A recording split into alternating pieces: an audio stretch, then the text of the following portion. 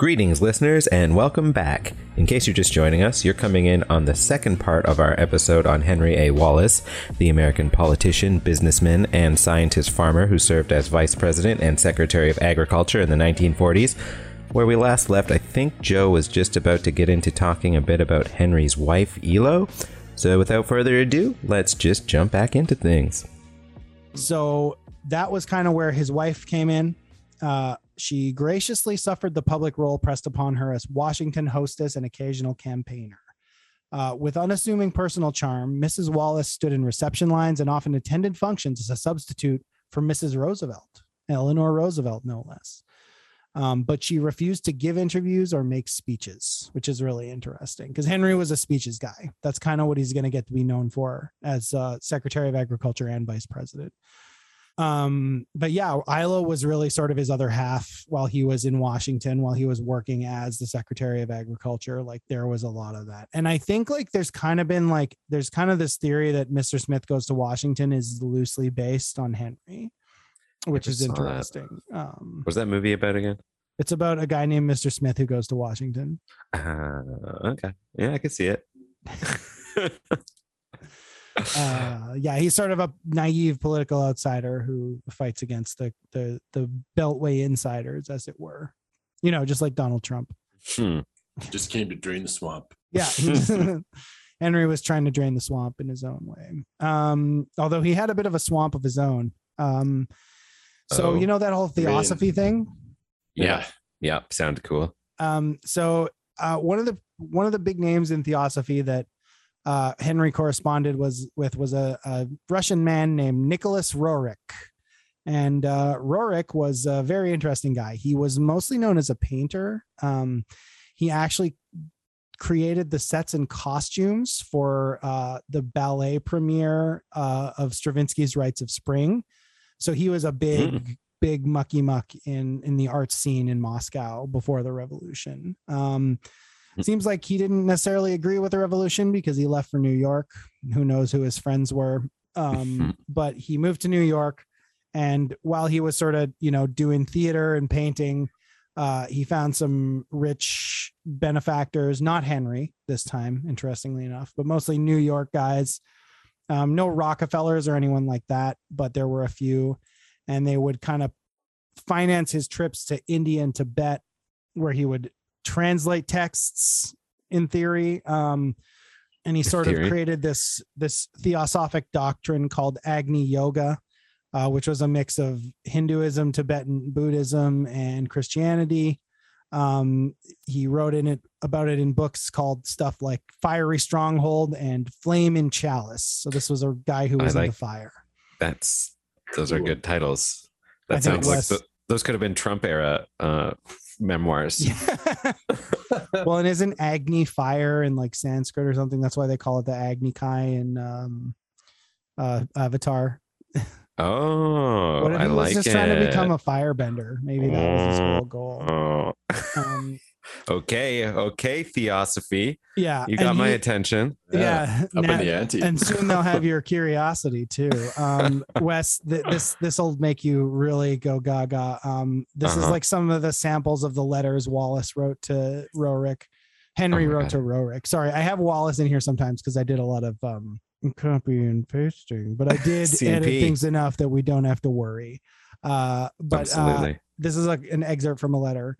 Long have I been aware of the occasional fragrance from the other world, which is the real world. But now I must live in the outer world, and at the same time make over my mind and body to serve as fit instruments for the Lord of Justice.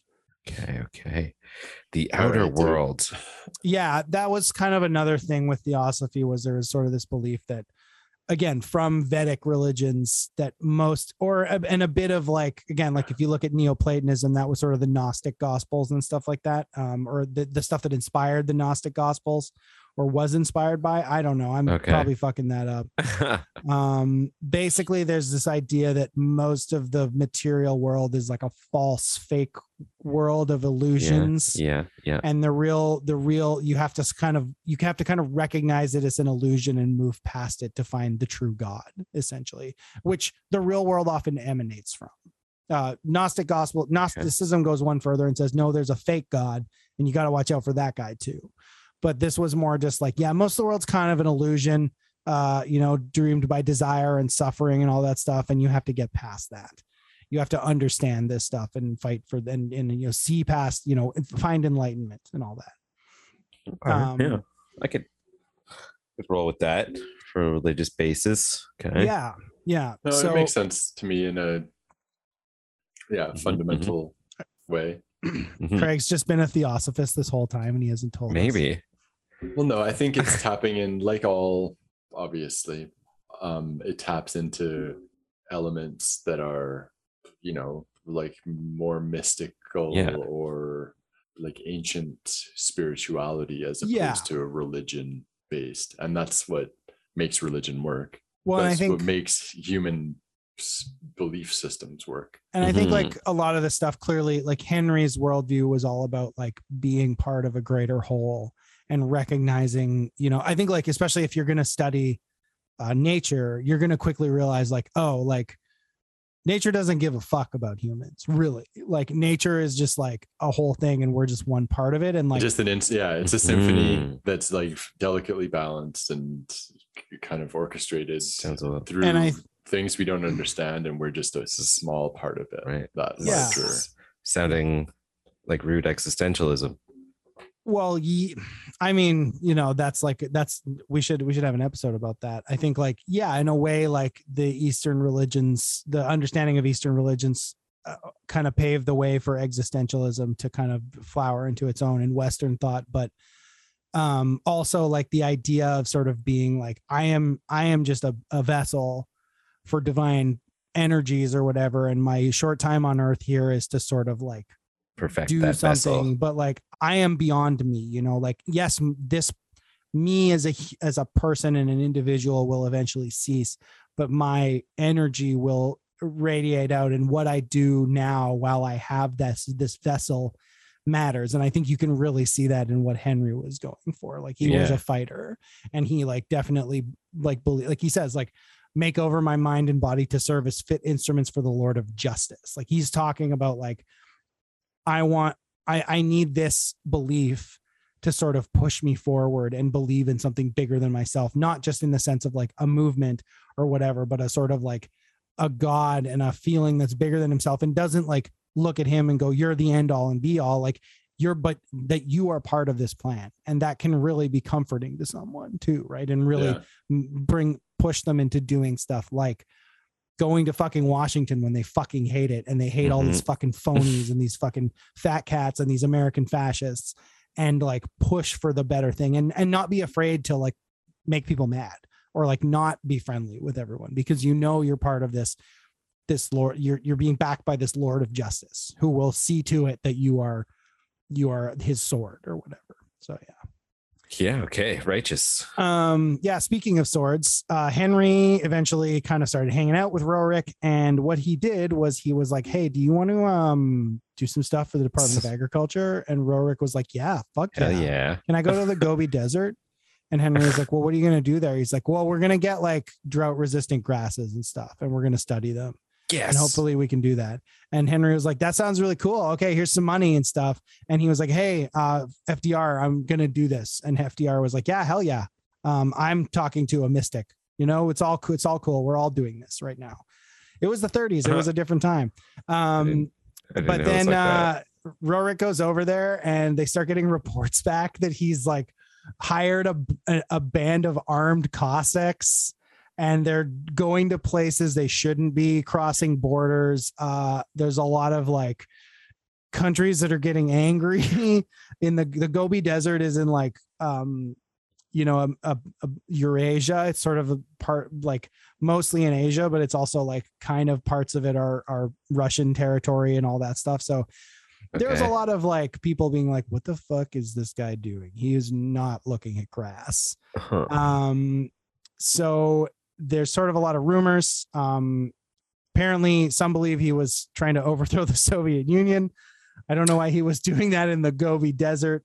The other big thing is that he was looking for maybe evidence of Jesus or evidence of the second coming, religious artifacts, that kind of stuff. Nobody really knows. He was kind of a wild card. So little cryptic, little crypto corn. Oh, Rorik. Yeah, this guy was a real interesting character. Like, I think another like banana within a banana, you know? But basically once they were like, all right, he's not helping us. Henry was like, okay, you got to come home and we're going to get the IRS to audit you because you embarrassed me. Unfortunately that didn't exactly help. And they did have a bunch of correspondence, and there was some Henry said some things about people in those letters and maybe some slightly racist language. From Henry? Yeah, I know, right? Henry. About Asians. Henry. Or it's hard to say. They communicated in very florid and poetic language. So it was one of those things where Rorik eventually used those letters against Henry later. And he didn't use them. He sold them. He needed money. So those letters ended up in Henry's enemies' hands. But still, Henry's kind of a whirlwind dynamo. He's wheeling and new dealing, as it were. He's making farming a better place, while also, meeting with labor leaders, meeting with African-American, Latino, and Jewish activists, and taking that to Roosevelt and being like, this is what these groups want. Like, this is how we're going to get their votes. And FDR is like, yeah, sounds good. Okay, I can do that. That other thing, the bankers don't want that, and I can't piss them off either. So I'm going to do the first thing, but not the second thing. See ya. That was sort of their relationship. Like I said, like FDR was sort of running this team of rivals, as it were. But Roosevelt's going for his third term, and he needs his boy Henry. He's like, hey, yo, let's do it one more time. Yo, one more ride. We're going to do another one. We're going to do a third one. Henry's like, sweet. Yeah. FDR's like, but what if you were my vice president? And Henry's like, no. He's like, yeah, dude. No, I want you to be my vice president. Like, we're going for the real one this time. And Henry was like, hell yeah. Hell yeah. Me with all my aloofness? Yeah, with all my aloofness and my poetry and my corn. It's like, Henry, we need you. We need the corn. Step up. Corn. Yeah. Bring corn to the whole world. Bring the New Deal corn to the whole world. And Henry did it, and people were not happy. Why not? Way too aloof. They hated it. Too aloof. I thought the people loved Henry. Too corny. And that's where the saying, "You're too corny" came from. Exactly. Yeah. It came from Henry Wallace. He started that. He was like, if people call me corny, then that's who I am. I'm the corniest man alive. I love corn. I'm corny. Call me corny. And so, yeah, they started pushing as these sort of letters that he'd sent to Rorik started like circulating in circles, and the press was like, hey, we got these letters. Like, we're going to publish them. FDR, had clearly already kind of thought of this, and he was like, yeah, okay, if you guys publish those letters, I have a bunch of letters from my Republican rival, Wendell Willkie, that are very sexy and are not to his wife. What are you guys going to do about that? And the Republicans were like, okay, all right. Gentleman's agreement. We will not release. Even then, there were Democrats within Henry's own party that didn't like him. They didn't like his corn. They didn't like his theosophy. They didn't like his new dealing. But Eleanor Roosevelt came to the convention in 1940 and said, elect Henry Wallace. And they listened because everybody loves Eleanor Roosevelt. Yeah. Hell yeah. So he won. And so they did. Yeah. Well, so 1940, he's on the ticket for 1941. Despite this, they're like, okay, so Henry, you won. Please don't give your victory speech here. Please go home and do it later. He's like, all right, I'll do that. And he goes home, and in the speech, he calls the Republican Party the party of appeasement, which again, as like we're about to get into World War II and Hitler's like raging across Germany, is like, that's basically saying like the Republican Party is down with the fascists, which is no longer a thing. Unfortunately, it's no longer 1936, and that's not cool. So yeah. And again, he brings with him all his pinko communist buddies who are his speechwriters, his chief of staff, and unfortunately who were later exposed as actual Soviet spies. But they were still doing good work. He went hard. Spies are highly motivated. Yeah, exactly. Well, and it's get them in that position, they will work their butts off. There was another guy. They go the extra mile to fit in. There was another guy. Absolutely. Good fit is what I believe they say in the industry. Yeah, that's what they say. Spies, good fit. Yeah, good fit.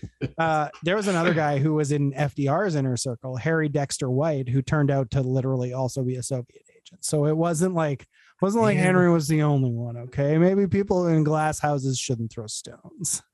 But it's kind of sad when the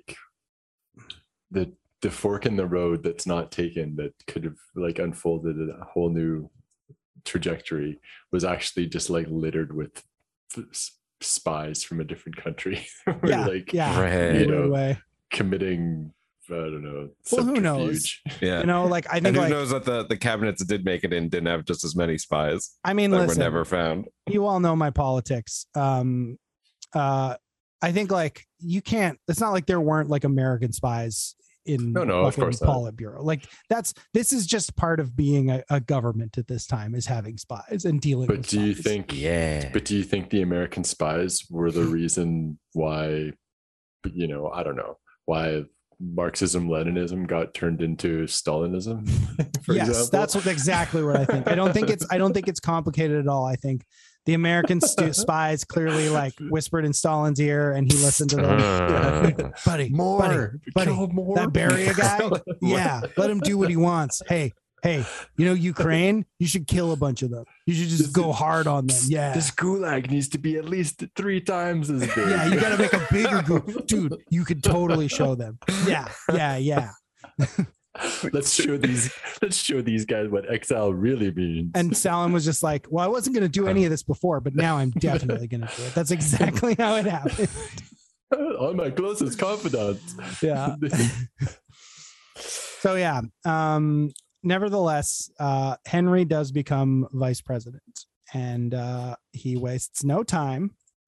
It's 1941, early 1941. And there's a big hot debate on whether America should enter the war. And this was a thing that, again, the Republicans and Democrats were not unified on. There were Democrats that were, we should stay out of it. We should not do anything. We don't want to get involved. There were Republicans who were like, no, we need to fight this threat. It was often along progressive and conservative lines, but it wasn't always the case. And I think another important part of that we should know before we get into this more is not everyone was like, yeah, we need to stop the fascists because they're bad. And we want the whole world to be free, and we don't want them running the world. There were people who were like, no, we need to get involved in this war because America needs to run the world. We need an American, let's not say Reich because that's unpopular, but we need America to be in charge in the same way that Hitler wants Germany to be in charge. I think the famous example is Henry Luce, who was the founder of Time, Life, and Fortune, the magazines we all know and love and never get mad at. And he explicitly wrote this thing called the American Century, where he argued that America should be basically enter into a partnership with the British Empire to run the world. And he basically said it was like, yeah, because I want to be rich and this will make me richer. And that's a good thing because we need people who are self-interested and just want to get richer because they're the people that know how to run the world. He wrote this in a thing called The American Century, was an editorial piece. It's quite famous. You can look it up. We'll have links, etc. It was the hottest take of its time. It was pretty hot. Again, there were also people that were like, we should not get involved because it's none of our fucking business. And we don't want anything to do with all those people in Middle East or Africa or wherever that are getting run over by the fascists. We don't care what happens to the Jews. We shouldn't take Jewish refugees was another part of their angle. They were like, we should not be involved because we should be worried about Americans. That's who we should be worried about. And only Americans with certain skin colors, basically. So this wasn't just like a bunch of people. And that's not also to say that everyone who was pro intervention was like, yeah, we got to be running the world. Henry, for example, was like, no, we want to fight the fascists, and we want to fight the fascists because they're bad and their ideology is bad. And we can't let that same thing happen in America. And it could happen in America. And here's why. And he was not shy about that. And that's where this episode gets its title. I called this section Vice President Wallace, American Anti-Fascist. Henry was explicit. At first, he didn't use the word American fascism. That came later. But he wrote these two speeches. He was a big orator. He would give speeches. He would go around the country, meeting these groups, giving speeches, talking to Roosevelt. And he has two speeches that are his most famous that you can find on the internet. We'll include links to sort of the transcripts and the audio of them. The first one was called The Price of the Free World Victory. And the second one's called Century of the Common Man. And they both were they contained a lot of the same elements. He used a lot of those phrases in both of the speeches. But the basic pitch was like, we need to win this war because we need to secure democracy and peace throughout the whole world. We don't need a new imperialism. We don't need a new British Empire. Anglo-American dominance is a bad idea. He said that. One of the quotes is, those who write the peace must think of the whole world. There can be no privileged peoples. We ourselves in the United States are no more a master race than the Nazis. And then the famous quote, of course, which was playing on Henry Luce's idea of the American century and rebutting it. He said, I say that the century that will come out of this war can be and must be the century of the common man. If we really believe we are fighting for a people's peace, all the rest becomes easy. And I don't know if you guys know, do you guys know Fanfare for the Common Man? I think so. I think it played in one of the docs, but I'm looking it up right now. It's also very famous. Like they've used it in commercials now at this point. It gets played at a lot of football games and stuff. And like, it's a very like, it's almost a very American inspirational, like, yeah. So that's written by Aaron Copland, who is a Jewish composer whose parents escaped the Holocaust. And he wrote it. He was inspired by that speech to write this. Mm-hmm. It's often played in the background of the recordings of Henry's speeches. It's very good. It's, everyone knows it. Like if when you hear it, you're like, it's like boom, do do do do do. It's got a very like, I'm thinking of like Sunday afternoon football. Or like, Sunday afternoon football / like everybody standing with their hat over their hand for the American flag. It's it is like, it's something that like countless like like action films have ripped off for the scene where the hero like makes America safe from terrorists or whatever. But it was inspired by a guy who didn't believe in any of that. He did. He was absolutely an American and a patriotic American, but he believed that everybody should get what America had. And FDR agreed with him. FDR was like, hey, Henry, you've been doing great as vice president. You know what else you should do? And Henry's like, what's that? He's like, you should be in charge of securing materials for the war. And Henry was like, oh, fuck yeah, I love that. I love securing materials. And he did. He became head of the Board of Economic Warfare, basically putting him in charge of like finding resources and supplies, materials. Rubber was a big one at the time. Quinine for malaria was another one. They were, and they couldn't get them from Europe anymore, which was typically where America got a lot of its stuff, because Europe was just getting like ripped to shreds. So one of the things Henry said was like, actually, you know what we should do? We should get more involved in Latin American countries, and not in a like colonial way. He was like, we should pay them to give us rubber and medicines and all this stuff. Like there's a whole bunch of materials in Latin America. Like, and not only did he say that, he was like, here's the other thing. And FDR was like, what's the other thing? He was like, we should pay them the same as American workers. And FDR was like, yes, I love this. We are going to do that. Unfortunately, a lot of other people did not agree with that. and had interests in Latin America and other places that Henry was trying to make the workers have a better life, including inside America. And they started to fight him. And some of them were in FDR's cabinet, like Secretary of Commerce, Jesse Jones. What did he have to say? So Jesse Jones didn't have a lot to say. He was a Republican real estate mogul from Texas. He was basically everything Henry wasn't. And he was just like, no, like, we're not going to do that. That's dumb. And he was like, he didn't like Henry. He didn't like his attitude. He didn't like his whole social gospel thing. So unfortunately, because he was a Secretary of Commerce, he signed all the checks. So he would just basically be like, oh, you need that check tomorrow? Well, I'll get to it next week. Oh, you need you need these shipments like approved. You need us to pay Latin American workers more. Well, yeah, I'm getting to it, man. Don't rush me. I got a back nine to finish here. Hold on. That's interesting. Because doesn't Henry, he later becomes Secretary of Commerce, doesn't he? Yes. Interesting. So this is like a big fight. And Henry is just like, fuck you, dude. Like, I don't need this shit.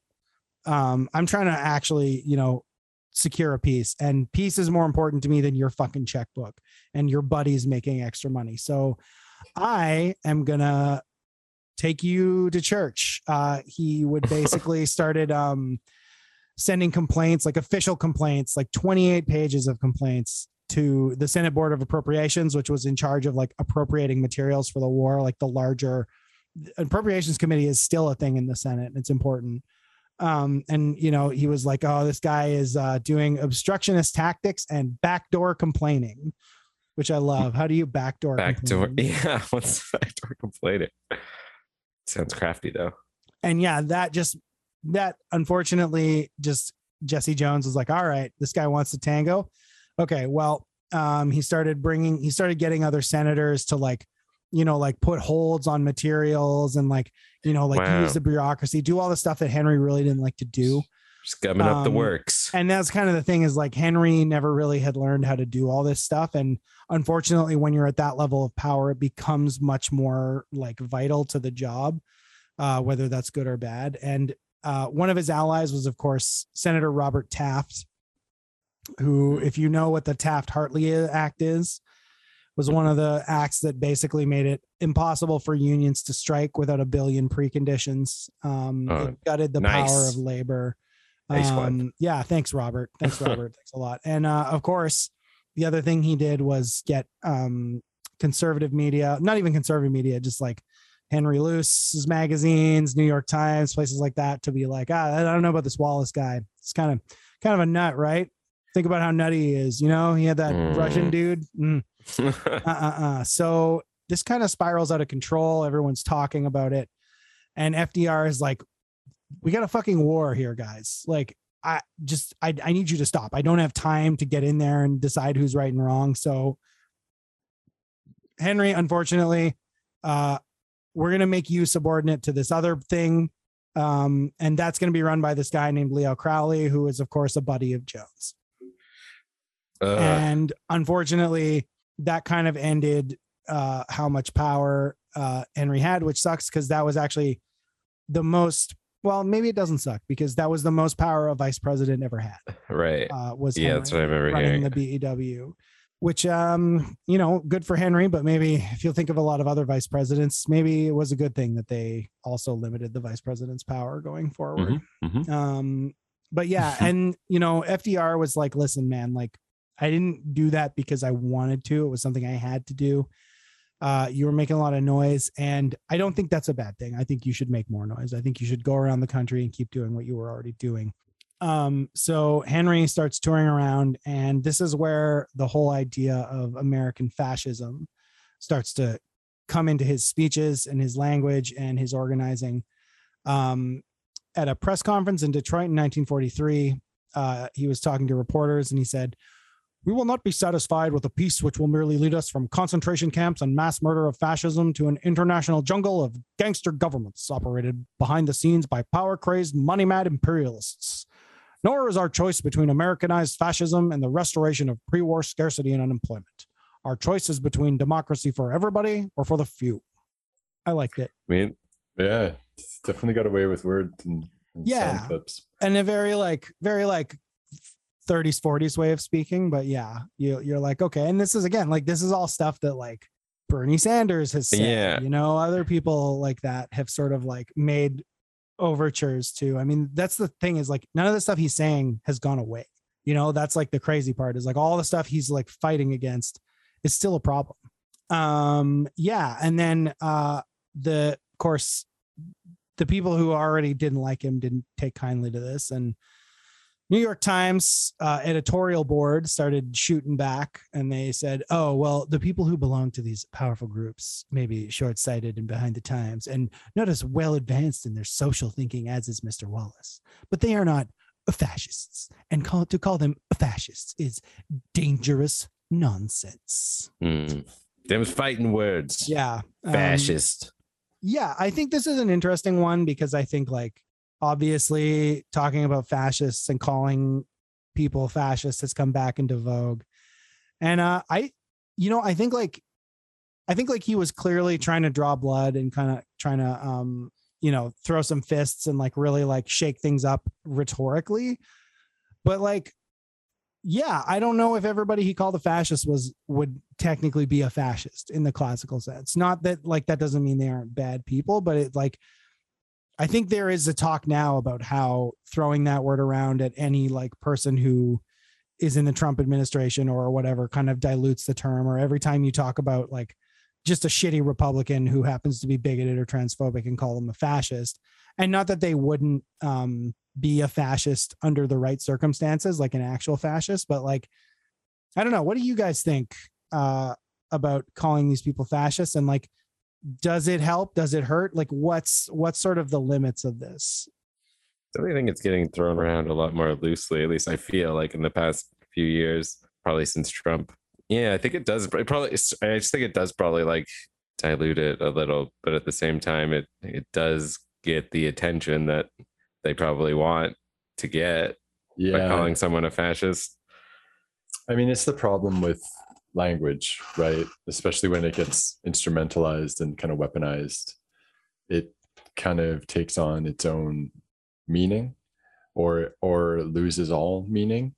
The hyperbole and like the whatever demagoguery that he's applying to get the attention of the people that he's making the speech to, and to get the attention of the media, and then the attention of the wider people who are paying attention to the media.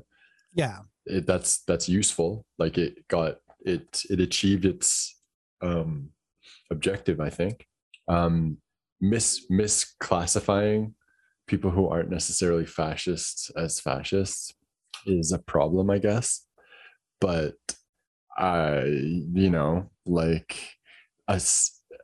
fascism operates as like a system as well as a network of individuals that support it, right? Like any system, without fascists, there's no fascism.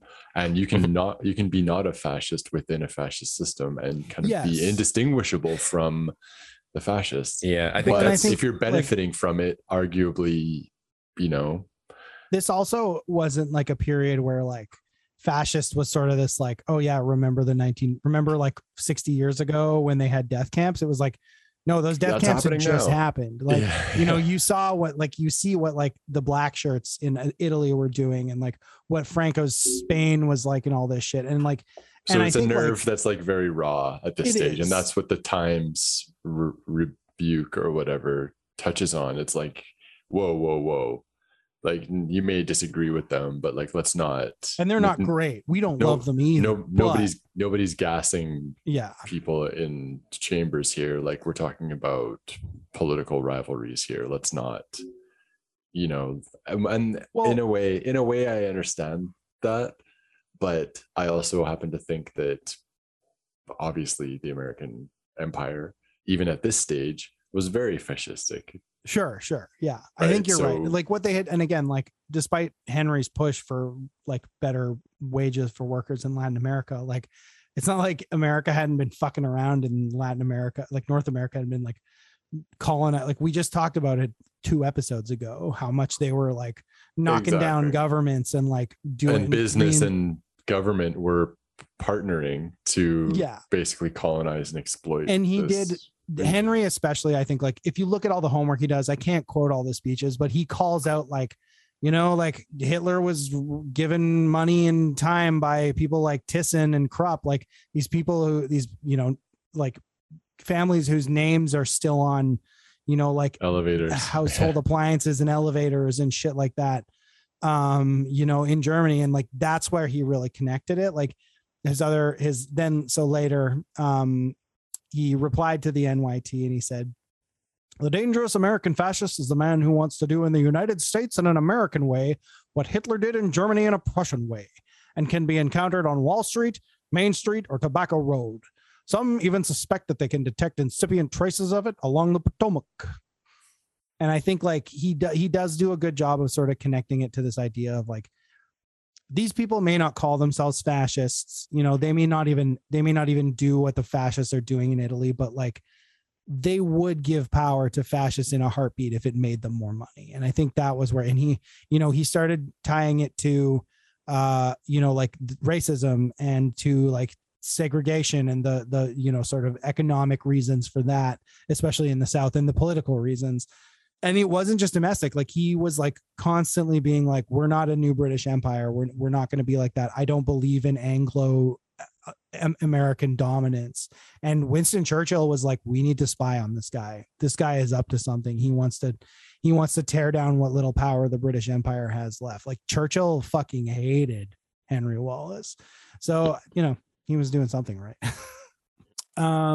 So yeah, I think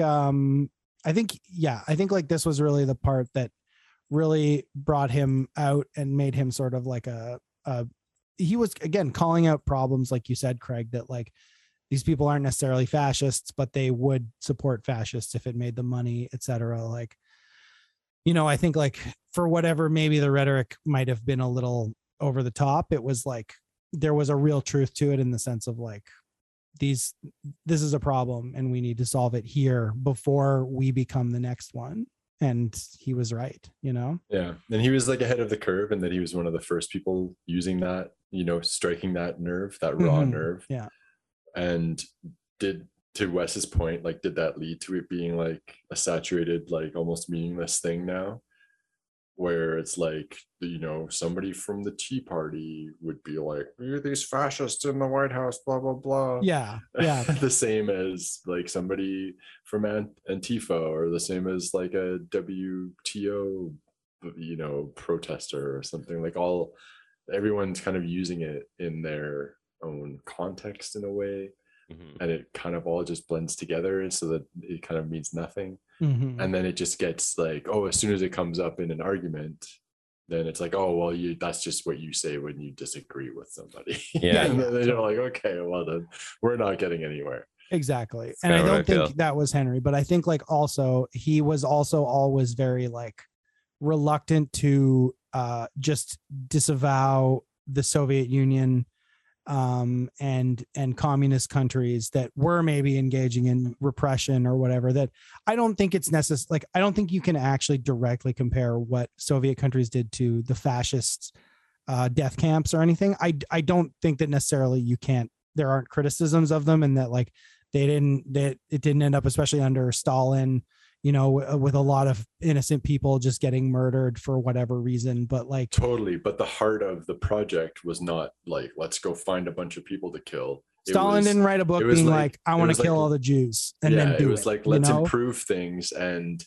this happened to be somehow included along the way as like, well, this is your trolley problem kind of thing, right? Like, you're gonna have to kill this many people to get this outcome. But it was kind of the Nazi thing, or the whatever, is actually, yes, regardless, we definitely want to kill this many people, and we want them to be specifically these kinds of people that we want to kill. It's these certain people who can't help who they are. Yeah, the outcome, who can't just give up their money and start picking up a shovel and doing the work if they want to live.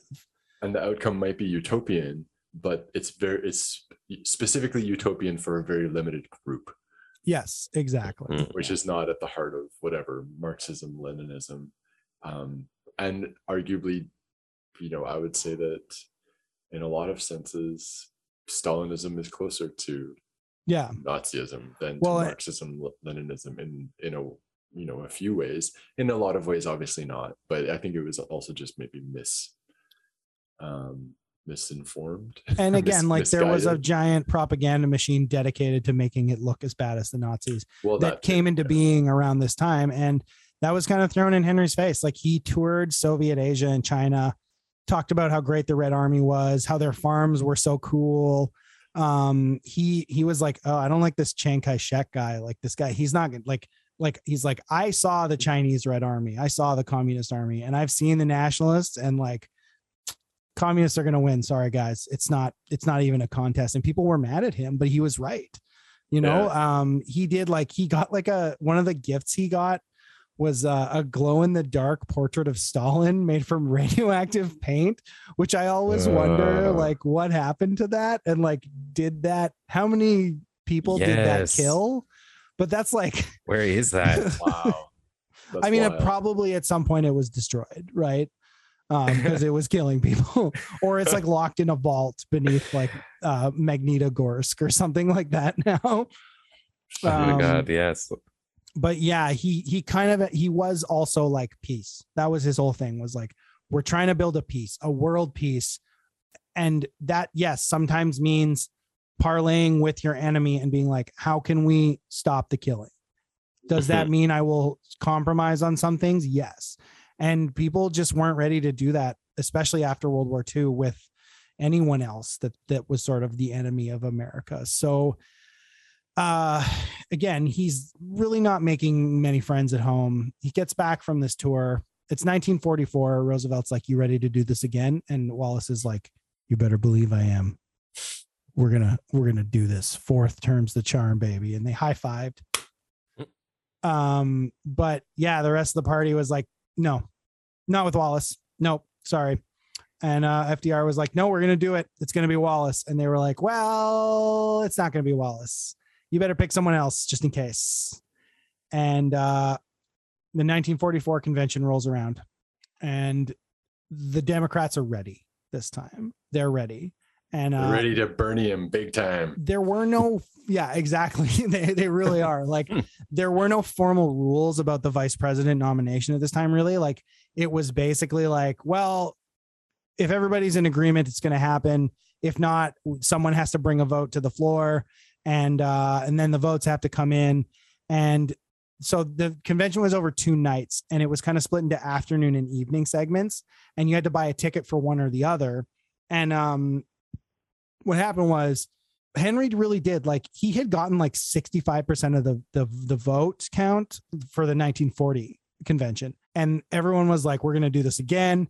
We're just going to use the people to push it through. And literally what happened was the party, the DNC council, the DNC, the Democratic National Committee or whatever, the party bosses, they were like, nope, we are going to block Claude Pepper, who was sort of leading the Wallace contingent, from reaching the podium to call for the vote. And then once he was blocked, they were like, motion to adjourn. They adjourned and were like, get everybody out of here. Just push him out. And then it's like, okay, well, push him out. And then they basically spent the rest of the evening and the next day making sure that these people didn't get back in, making sure that people that did get back in were either all ready for Truman or for Jimmy Burns was the other contender, who kind of weaves in and out of this story too. He was a longtime anti-segregationist. He was a senator. He was a DNC chair. He was eventually made Truman's Secretary of State. And he kind of ended up bringing Henry Wallace back in on some things, but for a long time, he was very one of the big Democrats that was anti-desegregation. Mm-hmm. So yeah, in the end, they got a vote, and it ended up being Harry Truman, who was not even on anyone's radar. He was a nobody. He was basically a guy that they could push around. That was what they were looking for. That's it's just so blatant, especially since I think in one of those docs it was saying that the members, whatever the boss boss guys of the DNC, they opened up the doors during the convention just to like let people flood in. So then the fire marshal had to shut it down and say, all right, everybody out.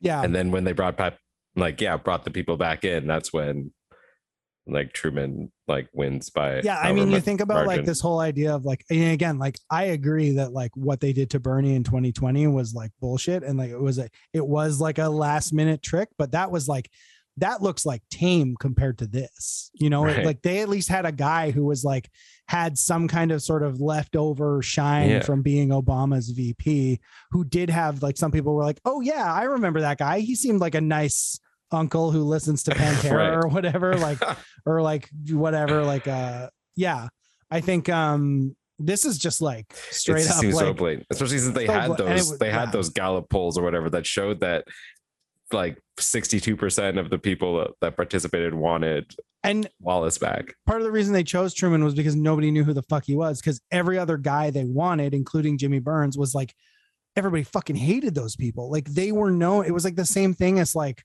you know, like, I don't know who, like they were like the Clintons of their day. They were like, yes, they had support and they had their fan base, but there was even a large number of Democrats who were like, no, I don't like those people. Those people are like everything that's wrong with this party. Do not put them in power. Like there was a growing contingent of people, especially like the Democratic Party at this point was like, well, we kind of need black voters. That's part of the reason they kept Wallace around for so long.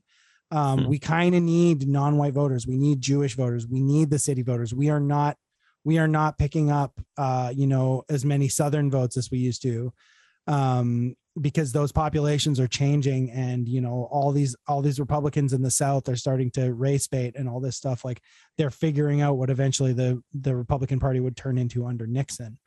But Roosevelt, he was like, I'm sorry, boo, I had to do it to you. It was just kind of like nobody likes you anymore. And that was the other thing. Like Eleanor Roosevelt, like Henry asked Eleanor Roosevelt to speak again on his behalf, and she wouldn't, partly because he kept working with communists, and it was getting harder and harder to justify in the 40s and 50s as like the communists kind of became this new enemy, as clearly like fascism was digging its own grave in Italy and Germany. It was like, well, who's the bad guy now? You know, I don't like the look of this Stalin guy. You know, he did make that pact with Hitler back in the day. Maybe he's up to something.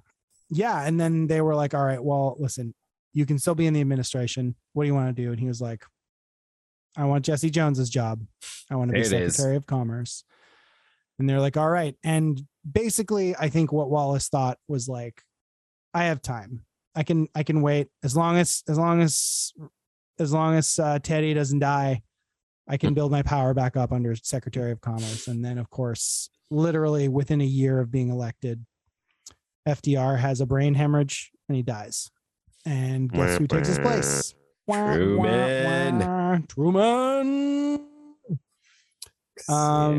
Truman, of course, not as great.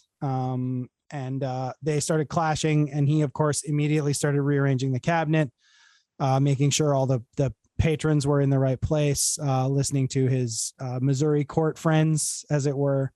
Henry did not like this. He was like, this guy is happy to go to war and do exactly what I'm talking about, allow the American fascists to make their money. And he kept talking, he kept speaking out. And in late 1945, apparently he actually met with a Soviet diplomat and was like, well, you know, this atomic bomb thing, I don't like the way it's being used. I think we should share atomic technology. You know, maybe we can use it to make the world a better place somehow. And, you know, there's also like a lot of guys in the White House now really want a war with Russia. And I don't want that. So we should work together on that. And the diplomat was like, yeah, sure, I'll bring it back to Stalin. And Stalin just seemed kind of like, no, this is good for me too. You know, I think a little bit. But he kept taking shots. He proposed that America reject British imperialistic policy in a speech. And of course, Truman had reviewed and approved this speech. But then Jimmy Burns shows up again and was like, this is bad. We shouldn't be doing this. The Soviets are evil. Stalin is evil. And Truman's like, well, you got to resign.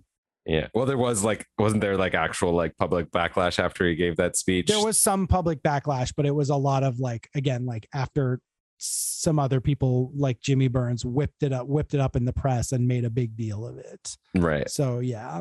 And he resigned because, what do you do when the president tells you he wants your job, gives you the pink slip. But he took over as editor of the New Republic, continued to push for peace between the USA and USSR. And, there was a time where maybe he thought he could beat Truman, go back into the Democratic Party, but for some reason he decided not to do that. And there's not a lot of talk about why this eventually happened. It seems like a lot of people were pushing him to go back into the Democratic Party, including a lot of union leaders. And of course, by this point, Joe McCarthy started playing his tune, and the second Red Scare kind of was winding up.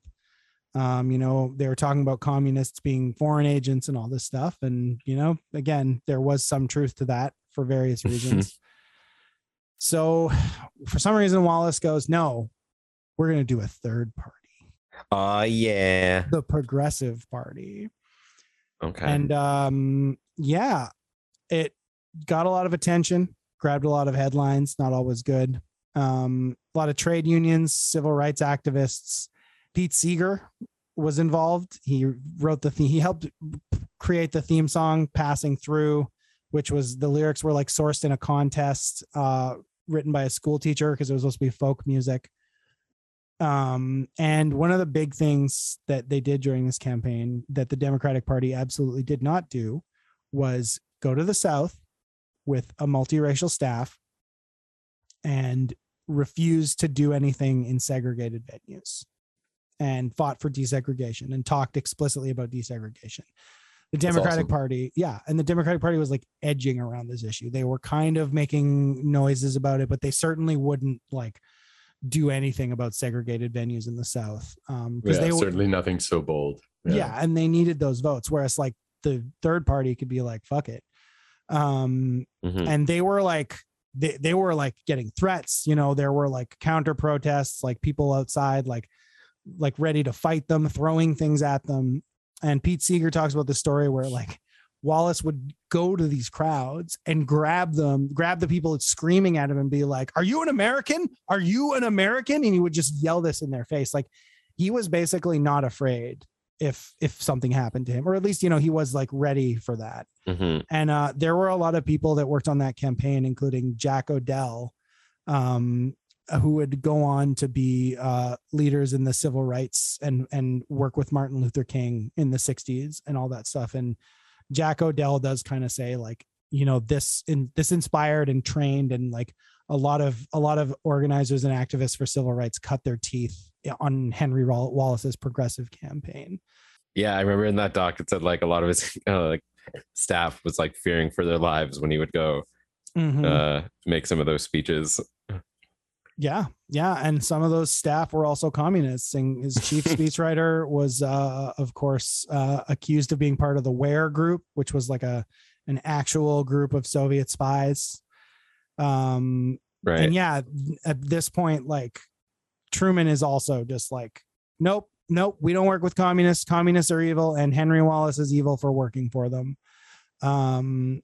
Of course, then there's an interesting point about all this is in the 40s and 50s, it was mostly communists, white communists that were pro desegregation. A lot of white people were like either on the fence or against it, but like it was communist groups that were actually organizing like sit-ins and freedom riders, and they were the ones standing next to black people, getting police punches and clubs in the face along with black people to fight for desegregation. And I think you can't escape that when they're talking about communists in this period, is that like there was this like, well, we can't let the Negroes integrate because like there's a bunch of communists in them, and the communists just want to do this to make communism look cool to black people. And if that happens, then black people will become communists, and then they'll be desegregated, and then we won't be able to stop the communists. Like, I'm not racist. I'm just an anti-communist. Yeah.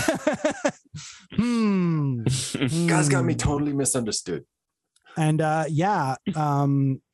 the progressive campaign, the Progressive Party barely got any votes. It was not popular. And Henry did kind of say, yeah, I think the communists cost us a few votes, but the whole campaign and the whole time he was like, no, I will work with communists if they want peace.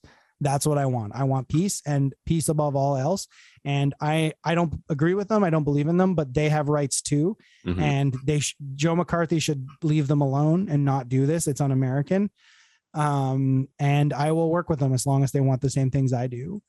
So as opposed to Truman, who was a known racist, who, you know, like there are transcripts of him, you know, using racial slurs, telling jokes. And he, you know, when MLK started up and Truman was still president, he called him a troublemaker and stuff like that. But, you know, after Truman was elected, one of the first things he did was use his executive authority to desegregate the military and federal government employees. So he clearly recognized that he had to do something to sort of match Henry's rhetoric. And like, I don't know if they were exactly equal, but like, you can't discount all this stuff going on, right? Yeah, I mean, whatever gets the outcome at the end of the day. Yeah, and it wasn't like even if it's just a reaction by a reactionary politician against a more progressive like position that they see as like potentially eating their lunch. Yeah, exactly, right. And I think the policy gets changed. That's what matters. Yeah, and I think it wasn't like a full thing. And like, you know, again, we talk a lot about this being a big hinge point. Imagine what could have been done if, like, you know, all the commie spies begin to run America. We could have actually had communist America. We could have had the Lincoln hammer and sickle. Come on, guys. I just think, like, imagine how much further along civil rights might have been in the 40s and 50s if Henry had been vice president. You know, what would he have done? And he would have known, like, there is no way I'm getting reelected. There is no fucking way. So, like, what would he have done to pull it Star shot? Right? Yeah. Star shot. Awesome. Yeah. But I think, this kind of really did not help. He was very soured on politics after this. He kind of just went back to Iowa, focused on farming again, back to science, Wes. Yes. You know. Back to the science where you belong, Henry. He even like kind of regretted a lot of stuff he did. Like he published an article in 1952 where I was wrong, called Soviet communism utterly evil. And he actually not only voted for Eisenhower in 1956, he secretly met with Richard Nixon in 1960. Which again, you know, tricky. I don't know. I think he was just trying to do what he could for farmers. Yeah, we don't know what they're talking about. And he was like, he died in 1965. So it wasn't, he was like pretty old and not necessarily like able to fight Nixon in any real way. In 1955 on Face the Nation, they were like, well, why did you do it? Why did you run on a third party ticket? What was the reason? And he said, because I wanted to make peace the dominant issue. To me, that outweighed everything else. And I think that's really important when you consider post-World War II, he did not want a Cold War. He did not want another war. He definitely didn't want nuclear bombs going off, because he knew about all that stuff as it was happening. He was FDR's vice president while they were making the atomic bomb. He knew that stuff was going on, right? But he basically just kind of gave in to the sort of like end of history, like everyone else did.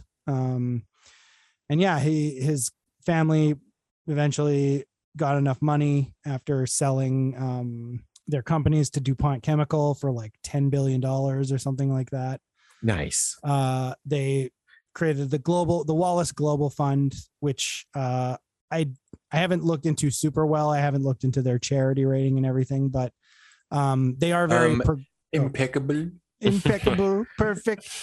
Perfect. Free. 10 out of 10. Free creamed popcorn for all. Where does the cream come from? That's what I want to know. It's a byproduct of the popping process. We use napalm to pop the corn, and the result is a delicious cream-like substance. So the Wallace Fund has funded groups like Planned Parenthood, Sunrise Movement, Working Families Organization, and the National Coalition to Abolish the Death Penalty. That's just a few. Their website claims our investments are 100% mission aligned, 100% free from fossil fuels, 100% environmental, social, and governance, ESG integrated, and over 20% invested in climate solutions. Unfortunately, it's managed by RBC. Making their website a good website for marketing their fund. Exactly. Who are deeply invested in Canadian fossil fuel companies. Trampling over Indigenous rights, that kind of stuff. So I'm sure their investments are 100% aligned. They just that nice 10% goes to Canadian fossil fuels. So very cool. Mm-hmm. In 1960, Where Are They Now article published in the New York Times said Mr. Wallace is occupying his time on Farview Farm with chickens, gladioli, and strawberries. There you go. Farview is in... That's a gladioli. Iowa? Yeah, this was Iowa. Oh, no, this was New York State. So after he was diagnosed with Lou Gehrig's disease in the late 1950s, and one of the things he did was volunteer himself for testing. He was like, hey, awesome. If you want to learn more about Lou Gehrig's disease, please use my body to do that. Yeah. And eventually I'm still alive. Ignore all the corn. Yeah. Just ignore all the corn. You can work around it. They're like, all right. Science, like doctors like stepping over corn. Kernels everywhere. Just like, no good. Throws it, like hits a doctor in the head, like, ow. But he did eventually just die of complications or directly from Lou Gehrig's disease. But his legacy kind of carries on, and he did something I didn't mention that he did as Secretary of Agriculture was he set up the first international agricultural research facilities in Latin America. He used money, of course, from the Rockefeller Foundation. Nice. But, one of them was a Mexican research station.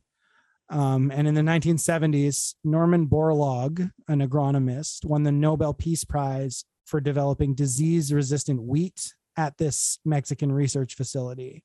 And he was an Iowa native who grew up reading Wallace's Farm Journal.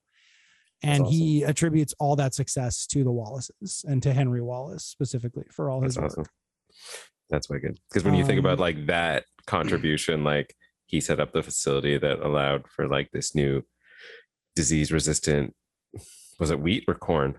Wheat in this case, but I'm sure that's the biggest one because that won a prize. More important, yeah.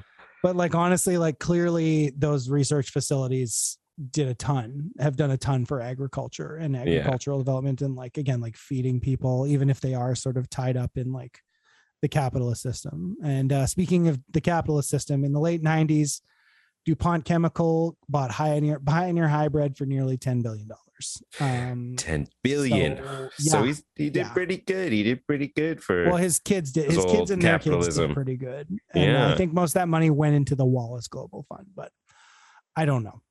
So that brings our story of Henry Wallace, our second banana, to Truman to a close. Truman, of course, decided not to run. He won his first official term, and then in 1953 he decided not to run because his administration mostly became known for corruption.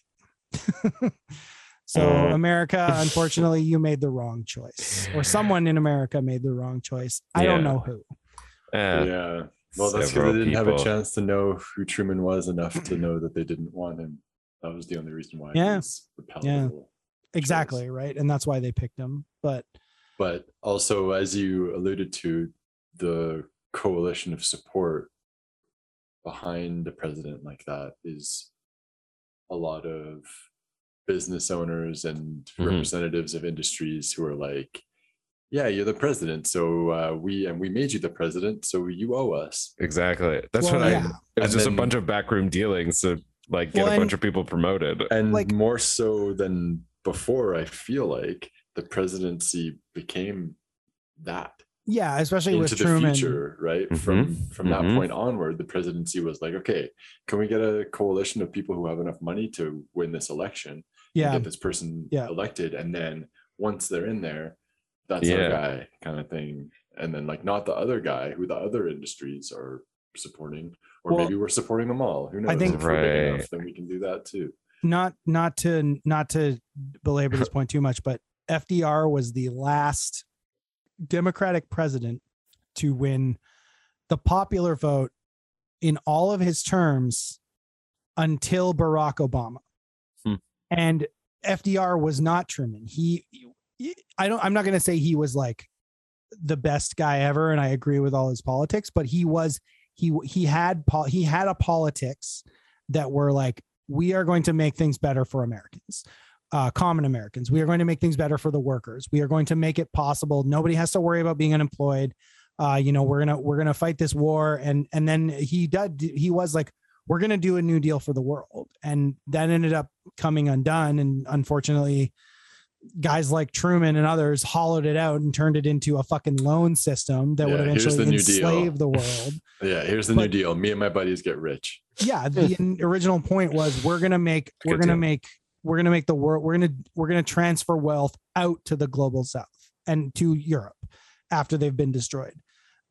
He was a guy who was like, yes, he knew he had to deal with these business guys and these fucking cigar chomping assholes in the DNC, but he also was like, but also talk to my buddies in the labor unions, talk to my buddies in the Communist Party, talk to my buddies in the farms. Like he managed those tensions, and he was sort of when he died, Henry referred to him as the cord that held the cabinet together had snapped, because that's how he did it. He made a coalition that managed to weld together these forces in something that could make something at least good for Americans, at first. And then when he died, there was nothing holding it together. And there was no reason, and there was nothing holding Henry Wallace in the halls of power. And unfortunately, all that people power doesn't matter once the doors are closed, because all they'll do is like squish you against the door till you break. That's a good analogy. Yeah. I do. I don't know. Last thoughts, guys. Wes? Yeah, I mean, I feel like based on what I heard in his speeches and like what his ideals were, I feel like he was one of the last politicians, and maybe even FDR to some extent, that like they didn't even necessarily care as much about being in office as they did about correcting these issues they felt were plaguing society. So it's like, as long as I can accomplish this, I don't even like, it doesn't matter that I'm in power, but if I can do this from a different position or whatever, then whatever. Like I don't need to be president or vice president. But I think it's that not necessarily drive to be in office that maybe makes a better politician, or whatever. The desire not to hold on to your office, I guess, like helps them be like at least have ideals that I think are what the people want in a president. Yeah, well, and we've talked about this before, how electoralism tends to filter for a certain type of person who is conducive to that Yeah, maybe. environment, right? And the smart money is then on like the kingmaker, who can be the influencer, who doesn't have to be a public face, who can like support the right people the right way from behind the scenes. And that's kind of the idea, like in less progressive, or let's say less grassroots movements. It's about like, how can you manipulate the levers from the right place with enough obscurity so that people don't realize that that's what you're doing, Right. but for kind of people's like a people power movement or whatever, in Henry Wallace's kind of vein, that only really happens through like legitimate apparatuses, through like labor unions or through civil rights or like different things that people are already organizing to like change things through, and use that, or not use that, but like appeal to it, empower it, and collaborate with it, so that both, like all ships kind of go up, right? The tide rises and everyone goes up. Mm-hmm. And through the combination of these movements, but to be able to do that as a front man, as a person, yeah, you need to have that type of personality that's going to bridge well into that electoral realm, right? And if you're not somebody who wants to be a glad-handing, like Beltway insider, schmoozy, kind of getting along with the business folks person, then it's not gonna work. And I think it's really, really hard. It's almost impossible to appeal to the people that you need to in, Washington or whatever, in like a government, and also have the ear or appeal to the people who actually who are a part of these movements, the labor movements, the civil rights movements, etc. Because they're so disparate. They're such different groups. And so to be able to operate with both of those hats on, or like toggle them, almost requires like a bipolarity that kind of excludes everyone. Like who can do that? You're not going to be able to do it, let alone seem authentic when you're doing it. I think something they really pointed out was, like, on one hand, the Progressive Party was full of communists that really turned average voters off from voting for them. On the other hand, they were like some of the most biggest people in the campaign. Like, they were vital to the campaign functioning, and they were also doing the work that the Progressive Party was fighting for. And it was like one of those things where it's like, sometimes when you're fighting for what's right, it's not necessarily the most popular thing either. And there's like you said, Craig, it's like getting these groups together is one thing, getting them to stay together is another thing. And this was a time where those things were set up and ran well. They were well-oiled machines. Like, even the American Communist Party was like a thing with thousands and if not millions of members.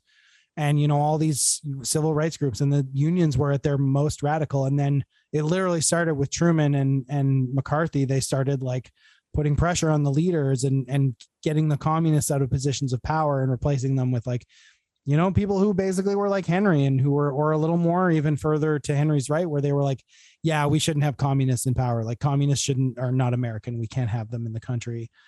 And it starts to become this thing of like, we don't even have those machines today. Like, those machines have been smashed for a lot of those progressive and leftist and communist and socialist and stuff. And it's just like, Henry was like a unique figure who could bring these things together because he was like, he wouldn't shut the fuck up. But again, that worked against him in the press. It was a bad time to have that like no holds barred approach. Yeah.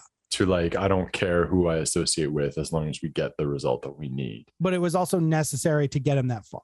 It's like, and it's the same thing that the Republican Party kind of faces today on the opposite end of the spectrum, where like they need to keep going further right and owning the libs more to get these like people who don't ever leave their fucking computers, or Fox News or whatever, to vote for them again.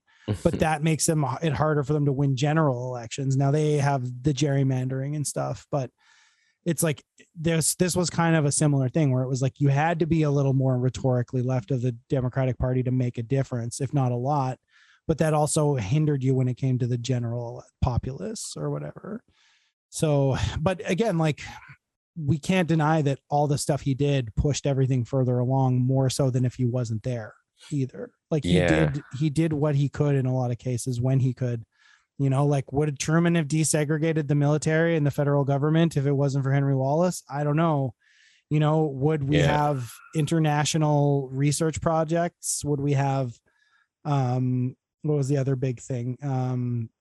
Like the farming system was completely transformed and made into the sort of powerhouse that it was, that no other, like even Europe was just like, for decades, their farming was just not anything like the American farming system, and couldn't push out that kind of food or whatever, right? It's just like he did so many things that pushed, did do good, and he did it against, and he pushed against everything to do it. So you also look at him and it's like inspiring, but it's also like a cautionary tale of like the dangers of rousing the forces that want to keep making money and getting their eyes set on you too. Fat cats. You also have those fat cats in the background. Yeah, we got to get rid of their strings. Those are the guys we got to do something about. I'm really compelled by, I guess it would be the irony, but it's almost too on the nose. But that, so a potential progressive political sensation in America, whose association in his like organizing efforts towards his political ends ended up being poisoned by close association with communists, also happened to have a portrait given to him, which was literally painted with radioactive paint and poisoned people who were around it. And this was something that this person owned and, like, I would guess displayed in their home. I don't know. Yeah. It doesn't, there's no like, again, it's possible. Anything, like a lot of this stuff is like interesting facts I picked up from one or two articles that were often like trying to show how like he shouldn't have hung out with all those communists. It was bad of him to do that, right? Like that was kind of the point this article was making. Again, I will say a lot of the written sources, especially the New Yorker profiles, went pretty hard on the he shouldn't have hung out with the communists thing. Right. So that's definitely interesting. But yeah, I think that's a really good point, Craig. Like he couldn't write this stuff. Yeah, you couldn't make it up. It's maybe like if David Chase wrote it, he would have figured that out. But no, most TV shows wouldn't be able to handle that. I would like to see a TV show about Henry Wallace. I think that would be good. I wonder if he'll show up in the Oppenheimer movie. I doubt that Christopher Nolan movie. Yes, Christopher Nolan, famous for being very left. Yeah. Left wing. Well, I'll assume they'll show a lot of opposition to it. I just wonder who those voices will be. Yeah. But yeah, Henry Wallace, American anti-fascist. Yeah, really compelling. I mean, cool. his head of his time. His libness. Yeah. His libness. Very progressive. He was he fit in where he could. He was a lib I could respect. You know? Exactly. He didn't seem like he was afraid to abandon his class position in favor of his larger goals. And you can see how his unique position in American culture and class society put him in that place to be able to do those things, right? Like both like to give him the ability to kind of be a little bit of a class traitor, but also to be sort of like, give him the freedom to be the face of that movement that like, you know, a Jewish worker from New York couldn't be, you know, and couldn't have that same appeal to that maybe they can now in the modern day. So, yeah. But yeah, I think just one of those, again, like I think most importantly, what could have been. It's just an absolute like timeline breaks off moment that you can't deny. But just imagine if like this was like the fact that he was such kind of a lib still, like he was still like, yeah, you know, American exceptionalism is still something that I believe in. It's just not to the same extent as the other candidates or whatever. Yeah. But like imagine if there were candidates that were even more like even further left. Well, and were like actually like, you know, Wallace with his exceptionalist ideas, like blah blah blah, and you could tack left of him, and exactly the fact that he's in the mix exactly just makes it all that much more or much less reactionary, much less like retrograde. But yeah, it's not the corner that the country turned. Nope. And we'll always wonder about it. But in the meantime, you can check out some of our sources. We'll link them in the description. The big one was, of course, The Fight for the Soul of the Democratic Party by John Nichols, which Verso Books published in 2020. There was a profile in the New Yorker in 2013 called Uncommon Man. And then a lot of video sources. There's a PBS documentary from 2004. The Real News did a segment that was related to, and they interviewed one of the producers of Oliver Stone's Untold History of the United States, which there's also an episode about Henry Wallace. It's about a lot of other things too, but he's definitely, the whole idea of him being a could have been is very on there. And a few other ones that, again, will all be linked in the description. If you're interested in learning more about Henry, please check those out. In the meantime, we're going to sign off for now. Thank you, as always, for listening to Second Bananas. You can find us on Twitter and Instagram. We're at @2bananaspod. You can email us with suggestions, secondbananaspod@gmail.com. Please, if you are listening and you like the show, and take a minute to give us a 5-star rating and a review on iTunes. Share these episodes with your friends and your family. It would really help us out. As for me, I'm Joe. You can find me. I'm at Toad_Rat on Twitter and at StopJoeNow on Instagram. Wes? Yeah, you can find me. I am at W2Dubs on Twitter and at Wes Walcott on Instagram. Craig, you want to be real? You can find me at the art gallery testing all of the portraits for radioactive paint. Yeah, every art gallery. It's a big job, but somebody's got to do it. Only the portraits, though. I don't give a shit about landscapes. Yeah, fuck that shit. Landscapes can be radioactive. We'll allow it. Get out of here. Well, have a good night, everyone. We'll see you next time on Second Bananas. Bye-bye. Bye. Thanks all.